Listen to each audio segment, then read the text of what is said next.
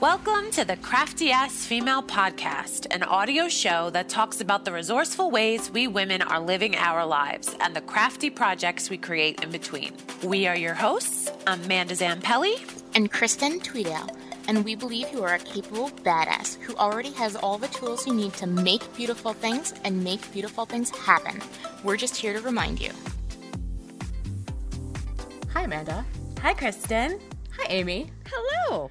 Welcome to Crafty Ass Female. I'm looking at you right now in your bougie podcast chair, and I'm like, we got a good guest. Okay, guys. So we have Amy E. Smith here with us today, and she is a sassy ass life coach who specializes in all things confidence. I love that description. You call people to let go of people pleasing, cultivate self-worth. You teach workshops, you host a podcast, and you tell people to stand up for yourself without being dicks. I love it. Welcome, welcome, welcome. So I'm guilty, big people pleaser. Our listeners on the show know that, but I never thought of it as not cultivating self-worth until I read that on your website. And I was like, oh my God, is that what it's been? You try to find it in the people pleasing, but I'm sure we'll go into it later. Yes. But that was so interesting to me. So welcome. Did all that seem accurate in the description? No, start over. No, that's absolutely perfect. And cool. I'm super excited to hang out. And I think these are the types of topics that you don't realize that they're kind of tethered together. We think things like, well, as soon as I get my business up and running, or as soon as I hit this craft show, or as soon as I fill in the blank, then I'll be a perfect crafty ass female. And we don't realize all of the inner workings that's really thwarting that process. So amen. We've talked about the arrival fallacy many a time on this podcast. And once we get to ABC, then right. And the horizon just keeps getting further and further out of reach. So that's exactly right. I identify with that. So, all right. So let's start at the beginning, wherever that is for you. Sure. So tell us about your early creativity, your creative backstory, how you got into coaching, how the Joy Junkie came to be.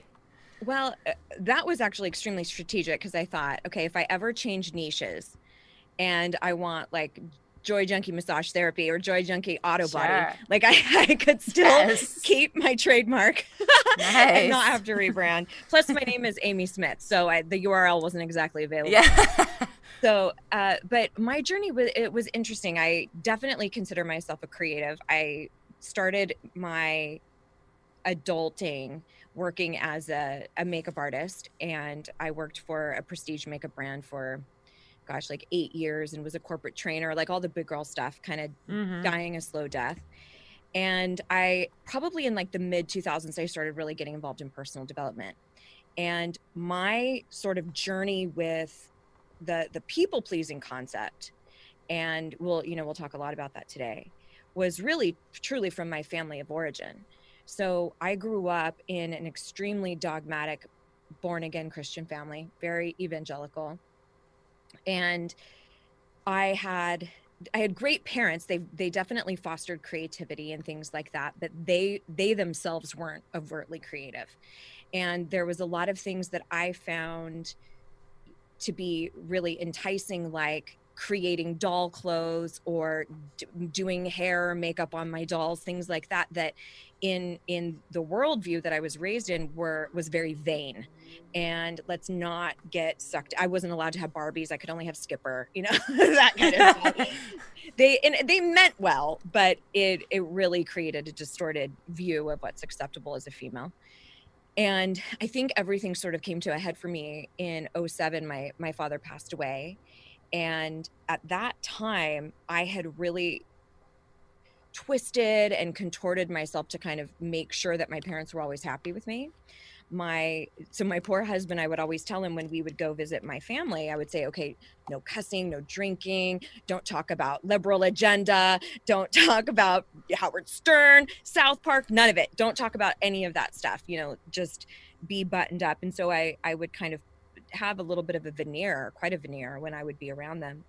And when when my father passed away, I think it really came to a head because being a makeup artist, I knew very strongly that I was going to do the makeup for his viewing. So I'm doing mortuary makeup on my dead dad. And then I speak to crowds, like a crowd of hundreds that showed up for his service. And so I was really feeling like I was winning at daughter that day, like checking off all the boxes. And also a bit of context too. I'm the oldest of 3, and I have 2 younger brothers who, you know, by all accounts, I was the good kid, right? Checked off all the perfectionist boxes, you know, put myself through college, got married early, out and on my own. They both did jail time, had trouble with the law, didn't finish school, like a lot of nonsense. So keep that kind of in mind. So I feel like I'm really kicking ass at daughter that day. We get back home to my parents' house, and my mom finds it the most opportune time to tell me that she feels as though my father and her had failed as parents because all 3 of us were not, quote, walking with the Lord. So that was a very pivotal moment there for me, because I went, well, the first thing I said was, well, you probably shouldn't tell that to a child. You probably shouldn't say that to a child. And she said, well, that's just how I feel. And I realized in that moment that there was a huge sacrifice that happens when we decide that somebody else's wants, opinions, or needs are more important than our own. And I don't think that all scenarios like that are ultimatums like that, but I realized in that moment that if I was going to make her happy, that was going to mean massive self-sacrifice, that I was going to have to completely disregard who I was and my thoughts and opinions and beliefs. And so that really that was sort of the impetus for me really learning how to find my voice, how to speak up for myself, and to do it kindly. Because I'll tell you, I went through a combative phase where I wanted to fight about all of the things. And it wasn't until much later that I realized, oh, okay, you can actually be very assertive and articulate about your stance that's in direct opposition to somebody else with the utmost grace and kindness. And that's truly what I teach now. But to your point, Amanda, you don't get there where you're actually able to speak up or say, hey, no, I don't want to do this business project with you, or no, you can't keep taking my time, or whatever else it might be, if you don't believe that you're valuable. So this idea of the sort of that intersection between people pleasing and worthiness is this, that if you are constantly putting everyone else's wants, opinions, and needs above yourself, you are sending a subconscious message to yourself over and over again that you just don't matter as much. And that's worth. That's, I am not as worthy. I'm not enough. That person, or making that person happy, is more important. And the subconscious part of it is the so insidious part of it. That's right. That builds up over time, and you don't even realize that's happening. Yeah, absolutely. That's my life story. I mean, don't feel bad, because that's everybody's life story. Yeah. So I would say, I mean, I don't necessarily feel like I have this massive, amazing creative story necessarily. But I guess if we could skew it, it was creating who I really wanted to be in this world, you know, versus what I thought everybody else thought I should be. And how you tell the story is so creative and vivid, I feel. Like, I feel like you coming to that realization and that pivotal point, like, it was that you just made that so visual for me. And I feel like... I was going to say the same thing. I feel like the story. That just being able to talk like that, it's the same thing as, like, writing or painting. That's a creative art in of itself. Like, Amanda and I have been talking on the show for a long time about how we each have our creative things. I have a scrapbooking business that I have, and Amanda worked for a planner company for a while. She's an amazing scrapbooking planner person, and ever since she's gone back to teaching, she's had a lot less time for that. But the show here and her being able to have these conversations, that's filled her creative void. So I don't want you to think that you are any less of a creative person because you don't, physically glue things with paper or any of that. Totally. Because the way that you talk is a creative art.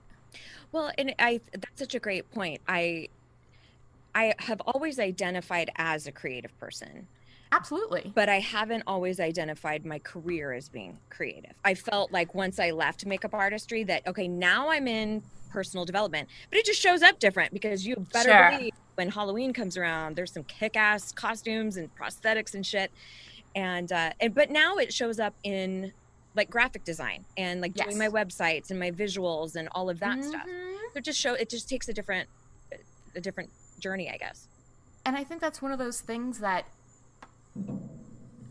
I think it's really great for each of us to have. And it's awesome to have guests like you on the show, because it's one of those things that I love repeating of, we are all the sum of our experiences. And so you're exactly where you're supposed to be.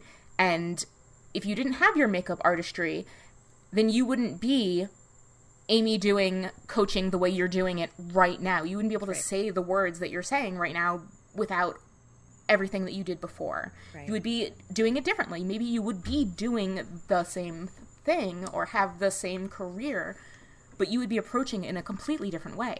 Right. Absolutely. And I think, that's one of the things that I would impart to a lot of people, that even my journey of entrepreneurship, whether your craft world is something that's your business, or if it's hobby or a side hustle or whatever it looks like, I think that it's so easy for us to vote on the journey and what it looks like. Like, why am, especially if you have family that are like, why are you wasting all your time with that? You're not making any money, or things like that, where people want to disregard your process. I took a long ass time in coaching before I got to the place. I mean, I've been doing it for like 15 years. So the place I'm in now, I had to go through all of the struggle and all of the negative self-talk and feeling like I need to fit into a specific model. And I needed to go through all of that to get where I am now. So please, anyone listening, be quite gentle with your journey, even though it is fraught, so yeah. Yeah, I think that's something that we could be extra gentle with ourselves, especially right now, because we have so much pressure of, well, you're staying home. You should have, your side hustle, business plan created, or you should be baking extra bread, or you should be doing that extra thing. But as long as you take one step forward when you need to take one step forward, in time, you will have taken a lot of steps forward. Well, I love that you brought this up, Kristen, because I think this is something I'm seeing constantly with my students too and clients, is this idea of, especially if you see people who are recovering perfectionists, like, I need it to be flawless. So it's like, no, then why isn't all of my papers organized by rainbow color order? And why aren't my ribbons? And, and like, and we are trying so hard to hold on to any semblance of order and control when this is not fucking business as usual. What we are dealing with is a collective trauma, and not just one state having a hurricane. We're dealing with every single state, every single country being affected by something that is absolutely terrifying. And we're experiencing a collective sense of grief. We're grieving not being able to go to the gym. We're grieving concert tickets that got canceled. We're grieving family that is susceptible to dying. We are grieving loss of employment. We're grieving being able to be home alone without our partner. I was just going to say, alone time. Right.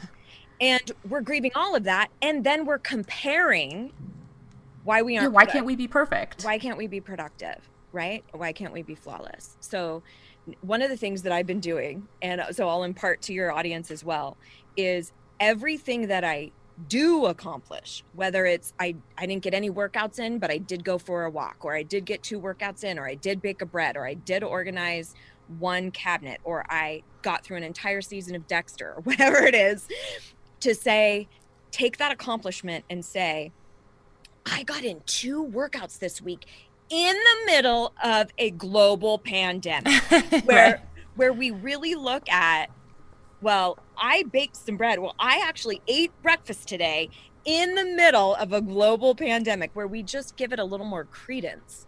Right. So, yeah. I love that. And it's so true. And we've been with every guest we've had in the past like 3 weeks.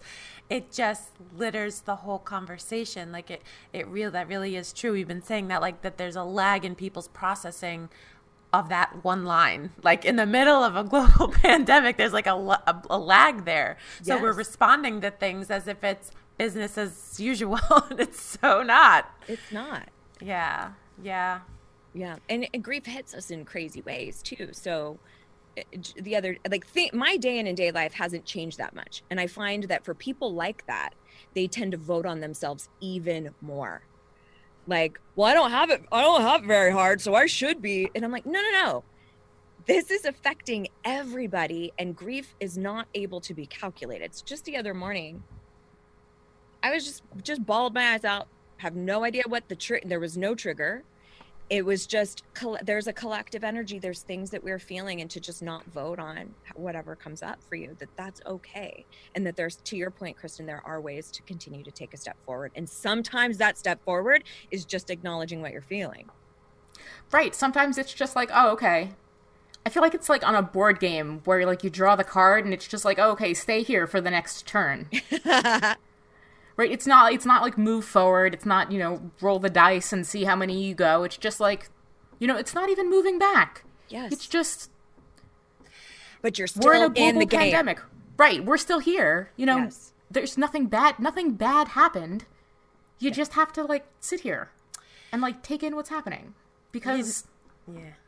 Yeah. There's stuff happening. So if you have to pause for a second and like take in what's happening, that's also not the worst thing. Yes. You know what's interesting is that like even that whole thing, that whole metaphor you just picked up where you pick up a card and it says, stay here. As a people pleaser, and me and Kristen have talked about us going to therapy and we're big proponents of therapy and all that stuff. Right.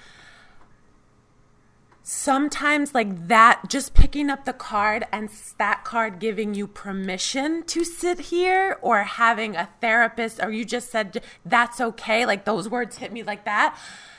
We need, like as a people pleaser, I've always needed the permission from somebody else, which is so interesting. Like that card even giving you permission, like it's easier to stand still when it says it on a card, or like, right. Or feel like it's acceptable. It just is so interesting. First of all, you're not alone in that, because what we have to understand about people pleasing or perfectionism, they're just simply behaviors that we use to cope. They're the ways in which we feel a sense of control, or the ways in which we felt safe. It's the same way the class clown develops humor to distract from whatever might be going on, or even to say, here's my identity. We adopt any of these behaviors because it's the way that we can stay safe. So, I think that there's a way to be compassionate towards people-pleasing behavior, or whatever else it is that you acknowledge about yourself, and look at, well, no wonder I did that. I felt like that was how I could receive love, or I felt like that's how I could maintain friendships, or that's how I dealt with my family of origin, So acknowledging it is huge, because it's already the first step towards unlocking that and changing it. But you can absolutely write your own permission slips, and just say, permission granted. You are allowed to take a day off, and you are allowed to be unproductive. That alone is like, are you sure though? I don't know. Are you sure?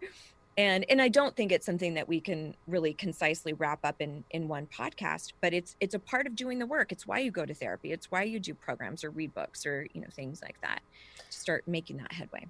Yeah, I was going to say, that's what therapy's done for me, is give me the vocabulary in my brain over time to let myself and have permission, like you said, like to just things that are so silly now. When I think about it, I'm like, of course, like, why wouldn't you, but it really was such a hold on me. Yeah. Because like you said, it's just how I grew up, and yeah. Well, I have a very easy tool that I could share with you all around that, and it's an acronym. It's very simple. It's FMT, or sometimes I use the words find my truth to help me remember it. And the F stands for, what are the facts of the situation, right? So, and this can be an argument that you had with somebody where we start spinning and making up all the stories about what we should have said or why we're wrong. So facts are just the facts, right? So it could be, the facts are, I am really trying to get, a paper crafting business off the ground, or the facts are, I am in the middle of a global pandemic and there is an abundance of emotion that's calling for processing. The facts could be, I am struggling with self-belief. The facts could be, I have exactly 3 months income that I know that I have right now. And then beyond that, I don't know. So whatever your scenario is, you look at what are the actual facts. The second question is the M, what am I making up? What am I making up about this? And this is where hyperbole, this is where we say things like, it's not possible for me, or I'm not creative enough, or I'm not tech savvy enough to actually launch an online business in crafting. I can't figure out how to make downloadables, or I could never speak up with my family because of how they would respond, or they're a loud Italian family, they would never tolerate it. So we start making up all these additional scenarios. And then the T stands for truth. What is the truth? What is my truth? Because sometimes you'll be up against something where somebody else's perspective is very much their truth. Like with my anecdote about my mom will always believe that I am wrong spiritually. She will always believe that I chose poorly and that I am actually doing something wrong. That's her truth. That's hers to carry, not me. So my truth is that's not acceptable to me, and I find it actually fairly offensive.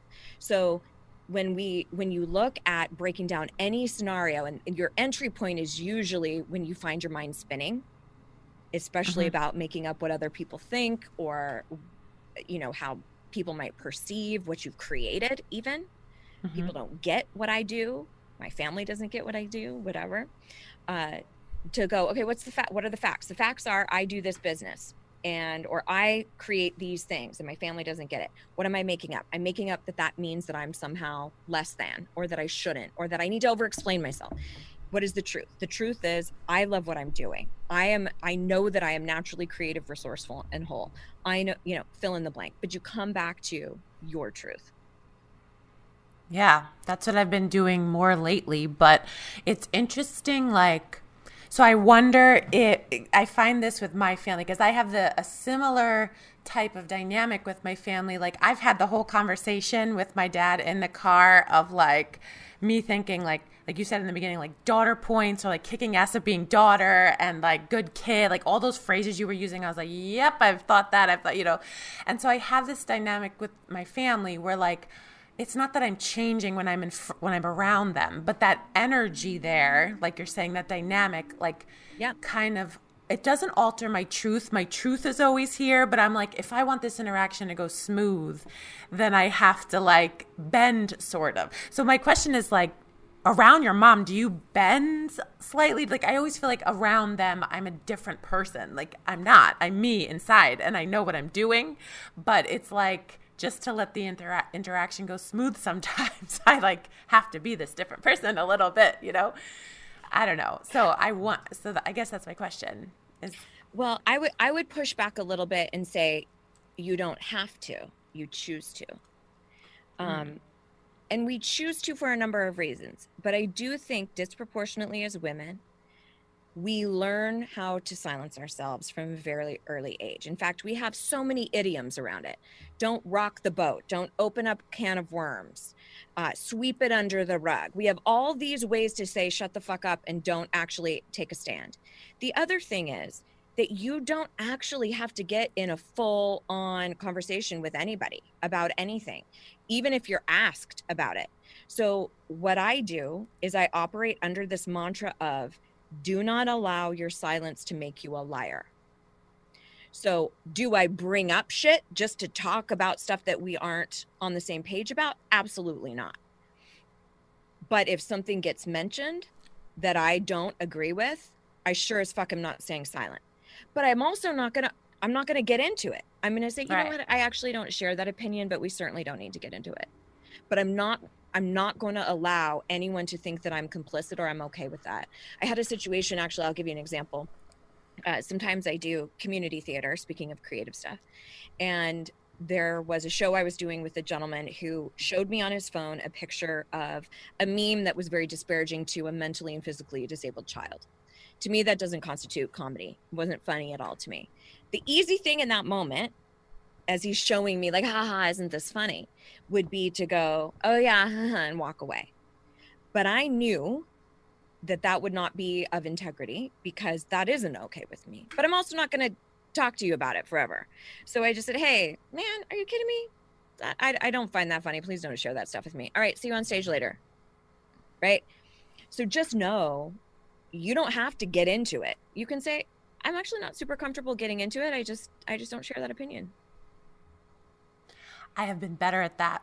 I have been a lot better at that. Good. But most of my adult life was the other way. Yeah. Like, and sure. I find that like I'm having a lot more surface conversations with my parents, because that's what the interaction calls for. Because it's anytime I get deeper or true, I guess, it just becomes this like can of worms that it's because, like you're saying, their truth is skewed or their truth is whatever. Yeah. Well, but I don't think you have to go looking for punishment. So what I do with my mom is I look for the commonalities, the things that we can discuss. Yeah. We have extremely polarized religious and political views. Those are the things that we're convicted about. Those are the things that we would live and die for. We've tried having conversations about that, and it usually doesn't go the best. So what I've said is, I would rather us connect on levels that we do have in common, but that usually means household stuff, decor, food, right. Shit that doesn't really matter. But I have to recognize that, one thing that I say all the time is speak your truth into ears that can hear you. Not all ears can hear you. And sadly, a lot of times that's our family. So it's not about picking a fight. It is about not allowing your silence to make you a liar, but then being really intentional about what's best in service of this relationship. It might be a little bit more surface than that might not be where you get your deep spiritual conversation. Yeah. Even if you wish it could be. Yeah. Well, that's the thing. It's like the acceptance of it being what it is. Right. And not trying to change it. But I love that. Not all ears can hear you. That's so true. And usually the place we stumble there is in the ones that we really want to hear us. Like we really wish our sister got it, or our parent. Usually it's our parents in some way. And that takes some mourning, because what we do is we try to do the same damn thing over and over again and hope we get a different result, that they'll somehow magically step up, and we don't get that. So sometimes it's just about, I had to go through a very distinct place of grieving that. Like, I will never have the relationship that I would ideally want, but I also recognize that has created the woman that I am too. Yeah. I feel that too. Like, I feel like I'm a lot more wise about things, and I can see it in other people and be more empathetic because I know that life. Right. Yeah. Totally. So then the Joy Junkie as a brand, like it offers, so like how could people sign up and like be a part of like what you can offer them with all this stuff? Yeah, so I have tons of freebies. I would say, pretty much on all social media, you can find me under the handle @thejoyjunkie. And then if you go to my website, thejoyjunkie.com, and junkie is JUNKIE. Some people do KY for some reason, but KIE. There you'll see that I have like a free workbook, and it's also an audiobook format. There's free workshops. I do a podcast. There's all sorts of free stuff if you just go to the site. And I think with any type of person that you learn from, or in any way, whether it's business or crafts or whatever, that it's the messenger you want to hear from. I think that's why a lot of times therapy doesn't work for people, is because they got forced to go to see this particular person instead of looking for a synergistic relationship that, you know, they feel safe with. So I'd rather people just get to know. I know you guys are talking about like your logo, and people kind of know right away, either this is a craft podcast for me or not. Yeah. I'm very much that way in personal development. It's like, you'll know very quickly if it resonates or it doesn't. You know, so you might as well try on a bunch of free stuff. So anything at my site is great, thejoyjunkie.com. That's awesome. And then if they like what they hear, they can commission to work with you and on a more like personal level, and you help them through their personal stuff. I do only do one coaching program. I got really serious about this about 2 years ago, where I realized that I only was interested in radical transformation. I wasn't going to do like 1 or 2 week workshops, or it doesn't work when you're trying to actually rewire the subconscious mind. And so I do one program that I limit to a very small group. And if you're interested in that, check out the workshop that's on my site. So if you go to thejoyjunkie.com/workshop, you'll see it, and you can have a watch through it. And that's more if you're actually interested in going deeper and wanting to do something a little bit more serious and change. So yeah, but why not get free stuff first? Oh, awesome. Yeah. I feel like I want to know, like, so I just want to know everything. I want to know so much more. I've been listening to you guys talk, and I'm more on the recovering perfectionist side of things. So that's me, and I've just been nodding along the entire time. But I'm also on the I want to know everything about your business side of things, because there are just so many different things. So we're obviously going to have you come back on the show to talk about either one of those things, and all those other things too. But the one thing I do want to ask you here, while we have you, is when you got into coaching, how did you decide who you wanted to help? Yeah, that's a great question.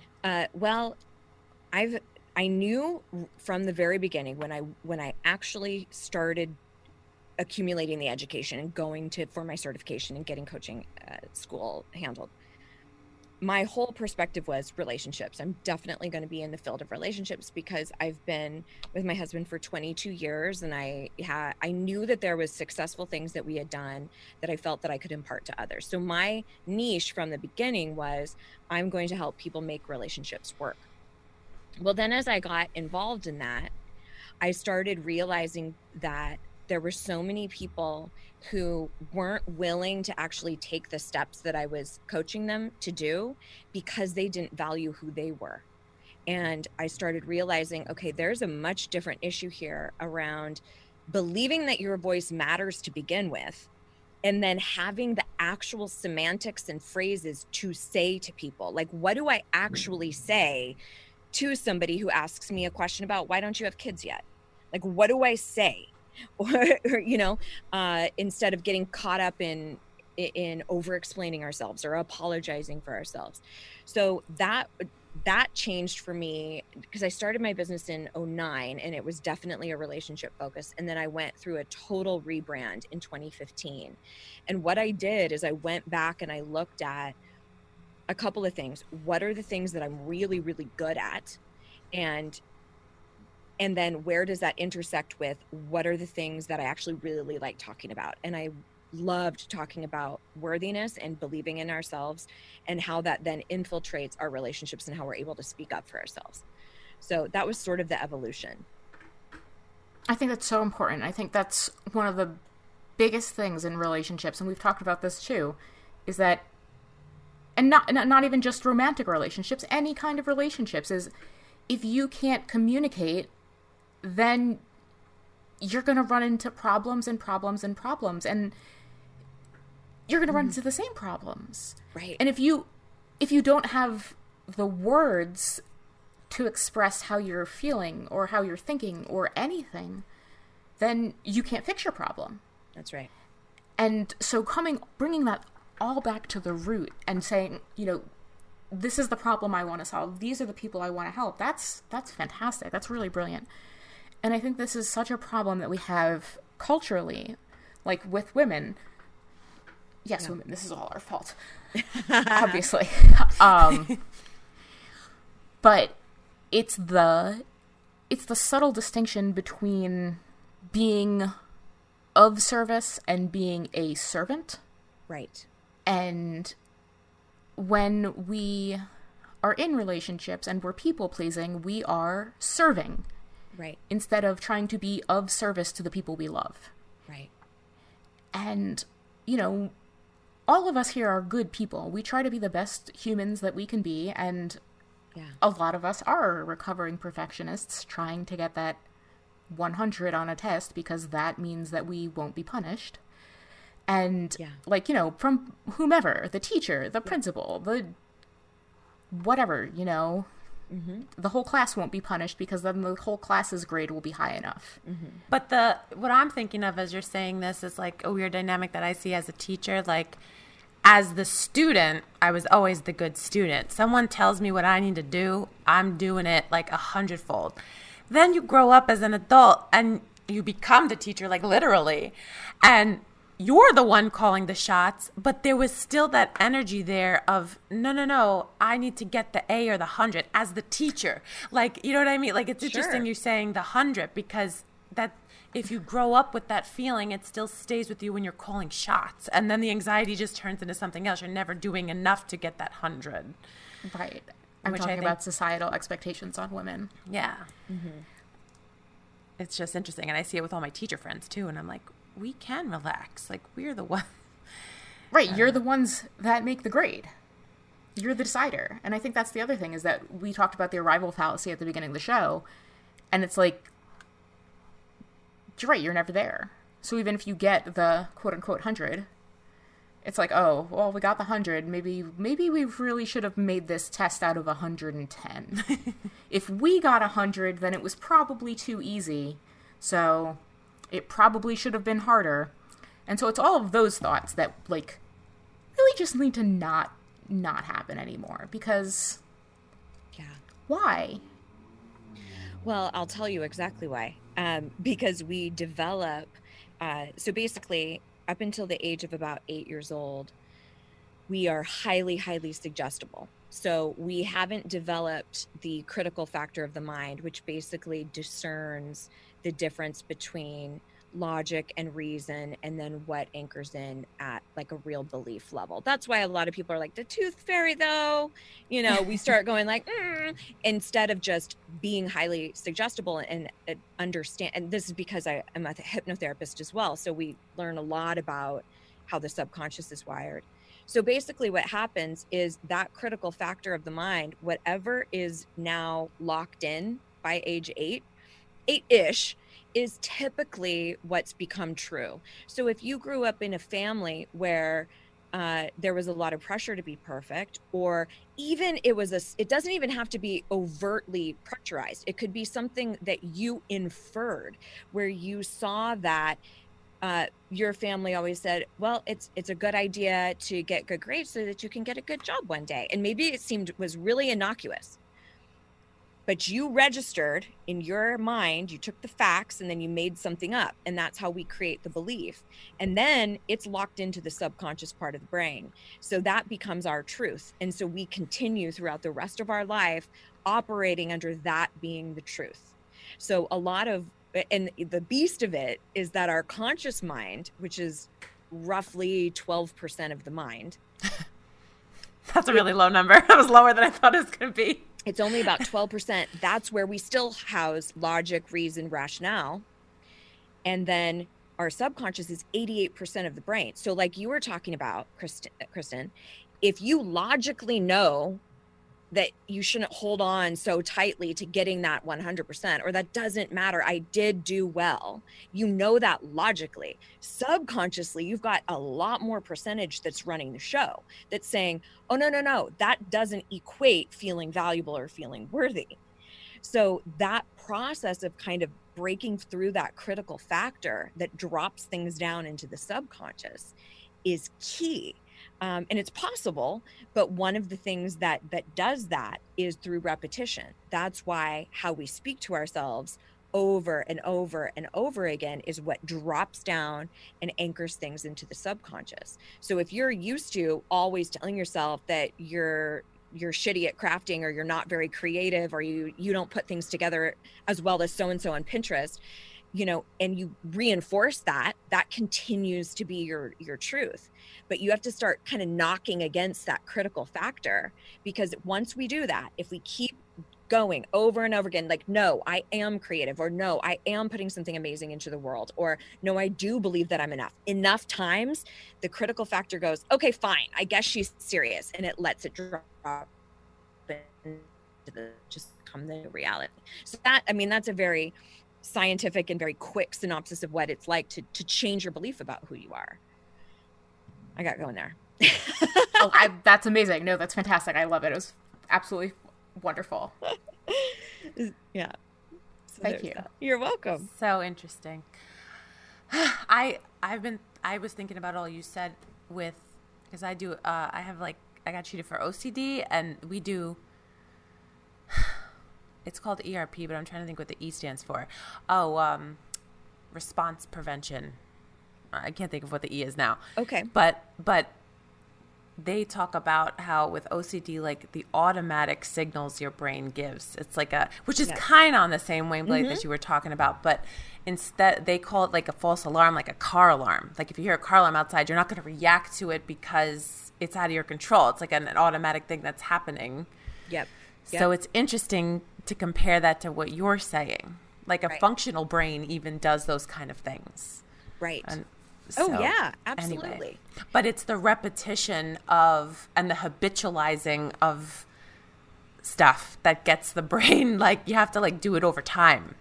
That's right. Well, like and you were saying. one of the fast tracks is through hypnosis, and there's a handful of things that you can do to actually access the subconscious of what's really happening there. Part of it's through journaling. By the time you ever do this where you do a journaling and you start with your writing is all perfect at the top, and then by the time you get to the very bottom of the page, it's like,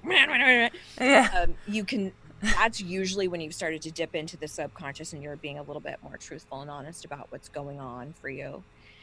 And so there's a handful of ways, but to actually really change it, the easiest thing is repetition. I mean, we think about riding a bike or driving a car, things that we don't have to consciously think at all about them. That is wired into the subconscious, but it happened through a clunky ass process where, I remember being like 7, being like, I will never ride this fucking bike. I will never be able to do this. And I was just wobbling all over. And now it's like, no big deal, of course, because it's wired in, but that is not dissimilar to any other pattern you're trying to change, any other thing. But here's what happens. Some guru or some expert says, oh, just believe in yourself. Just say all these affirmations. And so you do, and you say, okay, I believe that I'm enough. And that critical factor of the mind, which is essentially the inner critic, is like, that's fucking bullshit. You are not enough. You're not creative. And so what do? We throw in the towel and we don't repeat it. We don't go through it over and over again. So it's about finding what are those small little things that you can do. One of the things that I suggest when it comes to self-talk is what I like to call progressive language. So instead of saying, like, for instance, I have a student right now who is an artist. And so instead of saying, like, I believe that I am an artistic genius, or, my creative prowess is just amazing, we'll work on saying things like, I am embracing where I'm at creatively, or I am exploring what it looks like to value my own creativity or my own creations or my artwork. So it's kind of saying I'm on my way, or I am committed to changing my relationship with my art. Or, I love it. Yeah, something that gives you... Those are so good. Those are, because they seem so much more realistic. Right. Because you're basically, what you're trying to do is fool that critical factor of the brain, because it's trying to keep you safe. So what it's doing is it's saying, oh, no, we know 2 things. We know knowns and we know unknowns. And we know what it's like to be a people pleaser. We know that. It's easy. We know what that's like to be a perfectionist. Let's stay there. That's homeostasis. That's safe. So it's always going to be fighting for that. Like, oh, wait, you want to be empowered? Oh, wait, you want to speak up for yourself? Fuck no, we don't know how to do that. So it sends in all the reserves that sounds like negative self-talk. Like, hey, no, it's not safe to stand up for yourself. Don't do it. But that's why those little workarounds help to kind of talk to that little that inner critic part of yourself and say like, hey, I get it. You're scared. We don't know what it's like to feel powerful in our work or to feel like we're super creative. I get why you're scared. Pipe down, or to say, hey, I'm not saying I'm the end all be all genius. I'm just saying I would like to embrace my creativity, so you're kind of working around that little guard in a little more of a slick way, more effective way. Totally. I love it. Yeah. Fantastic. Cool. All right. So this season 6 of the show, is our season of resilience. And we've been asking everyone, what is a way that resilience has come up for you in your life, either in the past or maybe right now? And how has it been showing up for you? Well, I think, my first thought was, what resilience really means to me is the idea of being able to name and own my own shit. Because especially right now in the climate that we're in, our gut instinct when we're suffering, and that's what happens when we need to call for resilience, right? We're suffering in some way. Our instinct is to blame. Whose fault is it? Why are things so shitty? And when we blame, we're not looking at how we've shown up, if there's anything we could do better, if there's things that we can process. We're just staying really external about, well, if only our government would get the shit together. It's like, well, yeah, that can be true. And you still need to take some ownership over your own process.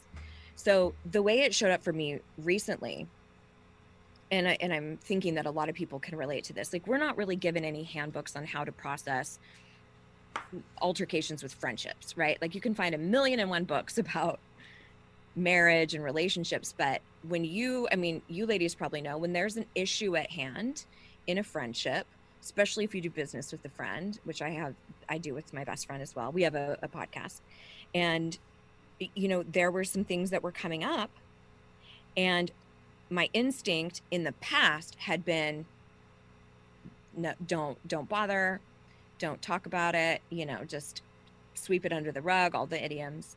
And now it's gotten to the point where I physically feel it. If there's something I really need to speak up about, like, it hurts in my solar plexus. And so we had a really, really rough conversation.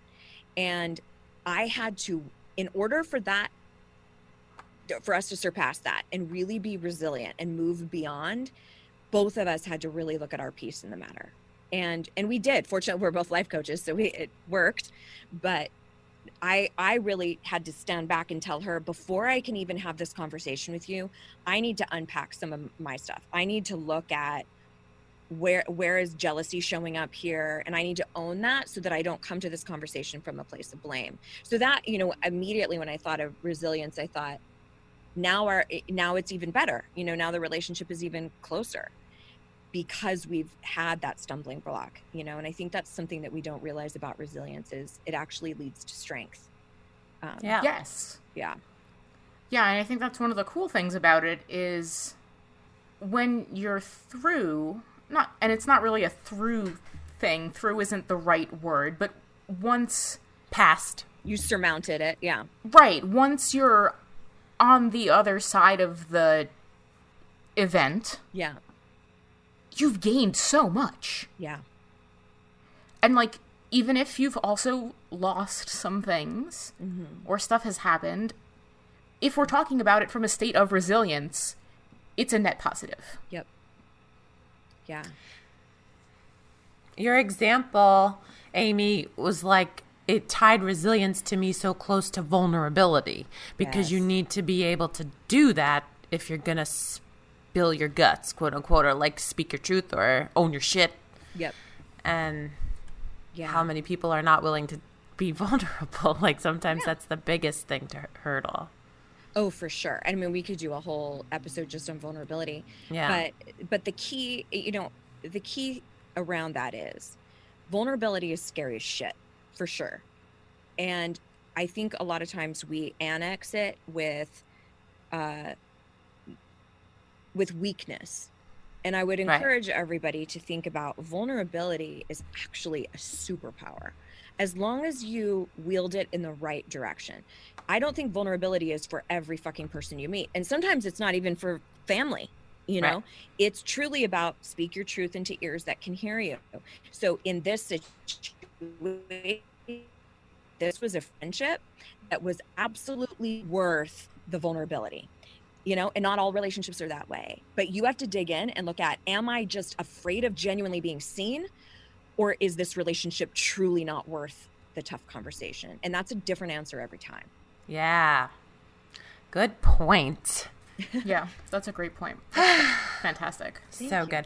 Okay, so we're going to conclude the episode before we head to After Chatter with our currently round. Cool. And so we're going to take off of Kristen's currently card that people can find at areyoukristen.com/currently, and we're going to read it aloud and do it on the podcast with you, Amy. Are you ready? I am ready. Okay. So what are you currently watching? We finished watching all of Dexter. I watched it years and years ago. We rewatched it, and now we just finished, and we're watching 100 Humans. It's like a pseudoscience experimental thing about human behavior. That answers a different question every episode, right? Yeah. It's fun. Yeah, fun. What are you currently reading? I'm reading a book called, this kind of fits with the religious theme, a book called Pure. It's by Linda K. Klein, and it's about inside the evangelical movement that shamed a generation. Wow. And so it's a discussion of religious upbringing and how that pairs with the not enoughness, the worthiness feeling, lack of worthiness. Yeah. Very I have to take it in stages because it's very triggering for me. Oh. Yeah. Yeah. I feel like it would be for me too. Yeah. Okay. What are you currently listening to? I am obsessed with Brene Brown's new podcast. It's called Unlocking Us, I believe. Yeah. And lots of great nuggets there. Yeah. I didn't know she had one. Yeah. Thanks for sharing. What are you currently making? Lately, I've been making a lot of hypnotherapy tracks, actually, for students. And that's another freebie that you guys can find, too. That one's actually hidden. It's thejoyjunkie.com/anxiety.